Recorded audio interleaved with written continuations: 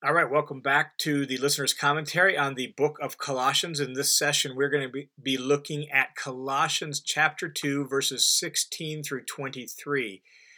And this section really flows directly out of the preceding section and applies it directly to the Colossian situation. In chapter 2, verses 6 through 15, our preceding section, Paul emphasize the sufficiency of Jesus, how Jesus is fully God and how Jesus filled us with everything we need. We're complete in him. We've experienced the long promised spiritual circumcision in him. We've been brought to life in him. The powers that were arrayed against us have been defeated and shamed in him. Now Paul takes all of that and directly applies it to the Colossian situation. He speaks to whatever false ideas they've been hearing, whatever false ideas maybe they're tempted to believe. And what's clear here is the heart of these ideas are Jewish. So they're being tempted to think that in order to really experience God and really be complete, they need to add some Jewish practices, maybe even some Jewish mystical experiences to their relationship with God, and then they'll really have it all. And so Paul now describes the false ideas, and then in verses 20 through 23, he gives the first of two reasons for rejecting these false ideas. That's how this whole section works. So verses 16 through 19, here's the false ideas. Verses 20 through 23, here's the first of two reasons for rejecting these false ideas. The second of those reasons shows up at the beginning of chapter 3. And he states these two reasons as implications of what they've experienced in Christ through baptism. Remember, Paul described earlier on here in chapter 2, baptism as a death with Christ and a resurrection with Christ. Well, he says death with Christ means we're dead to such false ideas, and our resurrection with Christ leads to a brand new focus in life. So let's jump into Colossians 2, verses 16 through 19, where Paul really describes what's going on in the Colossian church and appeals to them not to be really led astray by these things. Colossians 2, 16 through 19 says this, "Therefore, let no one act as your judge in regard to food or Sabbath drink or in respect to a festival or a new moon or a Sabbath day." Notice that these things are explicitly Jewish in nature. Food and drink, the Jews had all sorts of laws regarding food laws and drink laws. And when he says festival or new moon or Sabbath, that refers to the Jewish ritual calendar. Festival or the big feast, Passover, Pentecost, and all of that. New moon was the monthly new moon celebration. The Sabbath day was the weekly Sabbath celebration. So the Jewish ritual calendar. And so that's how we know that we're dealing with an explicitly Jewish issue here in the church at Colossae, that in some way is threatening the stability of the Christian church there in Colossae. And so he says, let no one act as your judge in regard to those things. Let no one defraud you from those things, right? Then he describes those things this way. Verse 17, Paul says, those things are a mere shadow of what is to come, but the substance belongs to Christ. And so the ritual calendar of the Jews, the Jewish food laws, those were like a shadow that if you followed that shadow along, eventually you would get to the body that's casting that shadow. In fact, the word translated substance in verse 17 literally is body, that this body cast this shadow back into the Old Testament. Well, the body that cast it was Christ himself.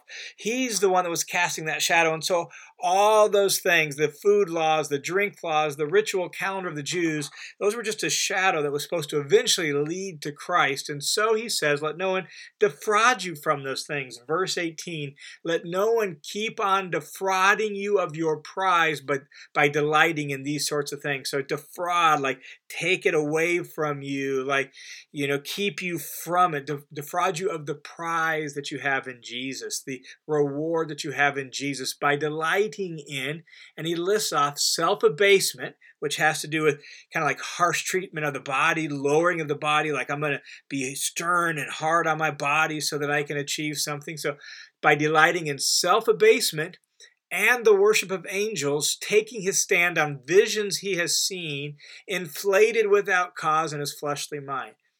Man, it would be nice to know exactly what Paul has in mind by some of those phrases, wouldn't it? We're, like I said in the introduction to Colossians, we're sitting, like, for example, in one room, the living room, and our friend got the phone call, and we're listening in on our side of the phone call, and we're wondering what's going on the other end of the line, right? And that's where we're at. We have Paul's rejection of what some of the things are, maybe that are swirling around in Colossae that are kind of stirring up some trouble for the Colossian church, and we just don't know exactly what he's referring to. Self-abasement, as I said, refers to harsh treatment of the body. He mentions worship of angels. Well, that's odd or weird.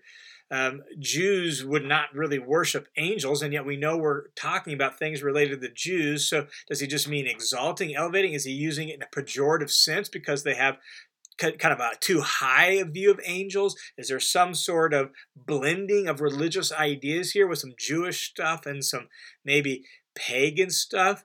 Or is it some sort of Jewish mysticism? There's some reports of Jewish mysticism where they were viewed like angels, sort of kind of governing almost levels of things that you had to kind of, through self-abasement and harsh treatment of the body, you had to work through these levels, and then you could have a full experience of God and this full vision of God. Is it that sort of Jewish mysticism? Maybe. We just don't know exactly what he's referring to, but he definitely seems to be thinking of maybe a specific individual or a kind of person who is really stern, ritualistic, really has a high view of angels, takes his stand on visions he has seen, on things he has seen, seems to be referring to like some sort of ecstatic experience where he claims to have had this super ultra spiritual experience and encounter with God, and because of that he's more spiritual, and so you need to listen to him, that sort of thing.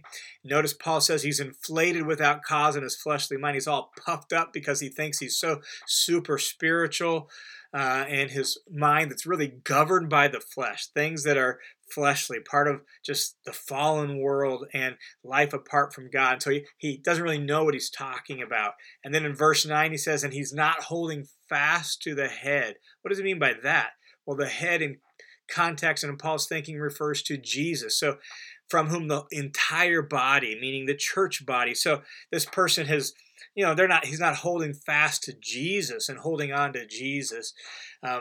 He's got all these other religious ideas that are so important. And so not holding fast to the head, from whom the entire body, meaning God's people, the Christian body, the church body, being supplied and held together by the joints and ligament, grows with a growth which is from God. And so that's just his way of saying, like whatever false ideas are swirling around in Colossae, whatever false ideas you're hearing, well, those don't come from Jesus, and they're not originally from him. And so the picture seems to be of some sort of like flamboyant spiritual leaders who claim to be more spiritual than the people around them. They've had some sort of spiritual experience to prove they're more spiritual. And so now he decides he can tell you how to live and to be spiritual too.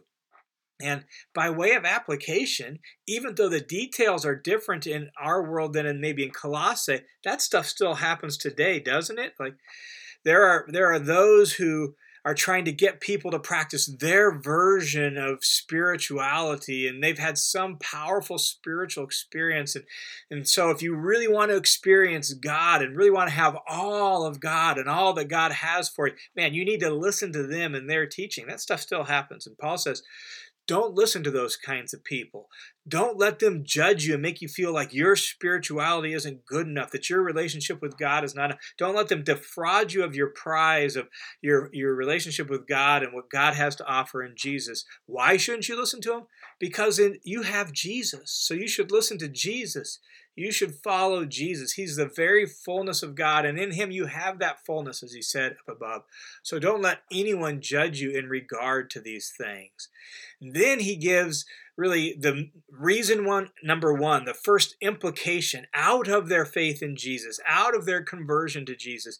And he uses the very language of baptism that he used up above in chapter 2, verse 12, where he said that in baptism you were buried and then you were raised up. Well, he's going to use that image and say, let's just draw out the implications of that. And so the first implication here in verse 20 is, if you have died with Christ. And the if isn't if you have and I'm not sure you have. In Greek, there's two different words for if. There's if you have and I'm not sure, or there's if you have and I know you have, more like since. And that's the word if we have here. If you've died with Christ, and you have. Why? How do you know that? Well, because I just talked about it in verse 12. When you were baptized, that was picturing your death with Christ, right? Your burial with him. And so if you've died with Christ, and you have to the elementary principles of the world, those powers, those forces, those things that sought to control and dominate you. If you've died to those things, literally the two is actually from. So out from under their control, out from under their power. If you've died with Christ, out from under the control of the elementary principles of the world, then why, as you're still living in the world, do you submit to yourself to decrees like, and he lists some of those things off. And so because of your death with Christ, you've been set free from this world's system, this world's ways, this world's powers. You've been set free from those things. So you don't have to listen to them anymore. You don't have to take instructions from them. You don't have to take orders from those things. Those are part of the old order, the fallen order, not the new order in Christ, in which we now we've been buried with him and made alive with him in Christ. So you don't have to listen to those things. So why do you submit to decrees such as don't handle, don't taste, don't touch? And Paul just uses generic language of the kinds of things people will say about food laws and cleanliness laws and some of those Jewish laws. And he speaks very generically because pagans had some of those same similar laws. So it doesn't matter what you're hearing. You don't have to listen to those kinds of laws, right? You don't have to listen to that. Those were part of the old way of life, and those are part of the old order, old creation, and those have been done away with in Christ. And so he says all of those things refer to things to perish with the youth. They refer to temporary things, right? Like food and drink and perish with the youth. They're temporary. And they're in accordance with the commandments and teaching of men. They're just mere human ideas at this point. They're mere human teachings. They're just religious ideas. He says in verse 23, these are matters which have, to be sure, the appearance of wisdom. They look wise, right? They sound spiritual. They sound wise. They sound good. They kind of make sense, right? They have the appearance of wisdom in self-made religion and in self-abasement and severe treatment of the body. So they kind of have some sort of appearance of wisdom. Oh yeah, these will help us live better lives. These will help us obey God better. But notice he describes it as self-made religion. This is just you pulling yourself up by your own bootstraps. Self-abasement and severe treatment of the body, like just being harsh. And virtually every world religion, every human religion has those things. Like they have, long periods of fasting to beat the body down. There's rituals where they literally beat the body with whips, and right, like human religions have these sorts of things, the severe treatment of the body. And he says, this looks wise, but it's of no value against fleshly indulgence. In other words, they look like they could help you control the fallen human nature in and of yourself, but they don't work. They're powerless against fallen human flesh. You need something more than that. You need new life for that. You need God's Spirit to control the flesh. So self-made religion, harsh treatment of the body, apart from Christ and devoid of God's very own Spirit, it just doesn't work. And that's his point. And so because you've already died with Christ and you're already entering into the new life you have with him, you've been set free from these fallen fleshly powers and ideas and all rituals. You don't have to do that. That's not the way of Christ. That's not the kind of life you have. And so he says, watch out for a do-it-yourself religion. That's what he's saying in essence. Even the principle for us today is the same. Watch out for do-it-yourself religion. You died with Christ. You don't need such decrees to be spiritual. You don't need those things to try to control fleshly desires. That's not the way it works anyhow. All those man-made rules, all those man-made rituals, they lead to slavery again. Christ is our King. And in him we have everything we need. In him we have everything we need to deal with fallen fleshliness. Even Paul, it's really important we notice this. Paul doesn't say, oh yeah, it doesn't really matter how you live. The flesh doesn't matter. Live and let live. That's not his point. In fact, he's going to go on very quickly here in the next paragraph and talk about putting to death the flesh. And so there is going to be effort to put to death the flesh. It's just we do it in and with and by Christ and by his Spirit. And so it's different. We've moved into a new creation. If any man is in Christ, he's a new creation. And so we have new powers and new abilities by virtue of Christ and his Spirit to deal with the flesh. And so you've died with Christ. You don't need all of that. That's not the way it is. Hold fast to Christ. Look to Christ. Listen to Christ. And this is a really important part of growing to maturity in Christ, where also we realize what I need to really do is just cling to Jesus, draw near to Jesus. And if I do that, all the other stuff begins to fade away. So the one real central thing I need is holding on to Jesus, looking to Jesus, listening to Jesus. That's what I need. That's the way I deal with fleshly indulgence. That's the way I live the very life that God has for me in Jesus.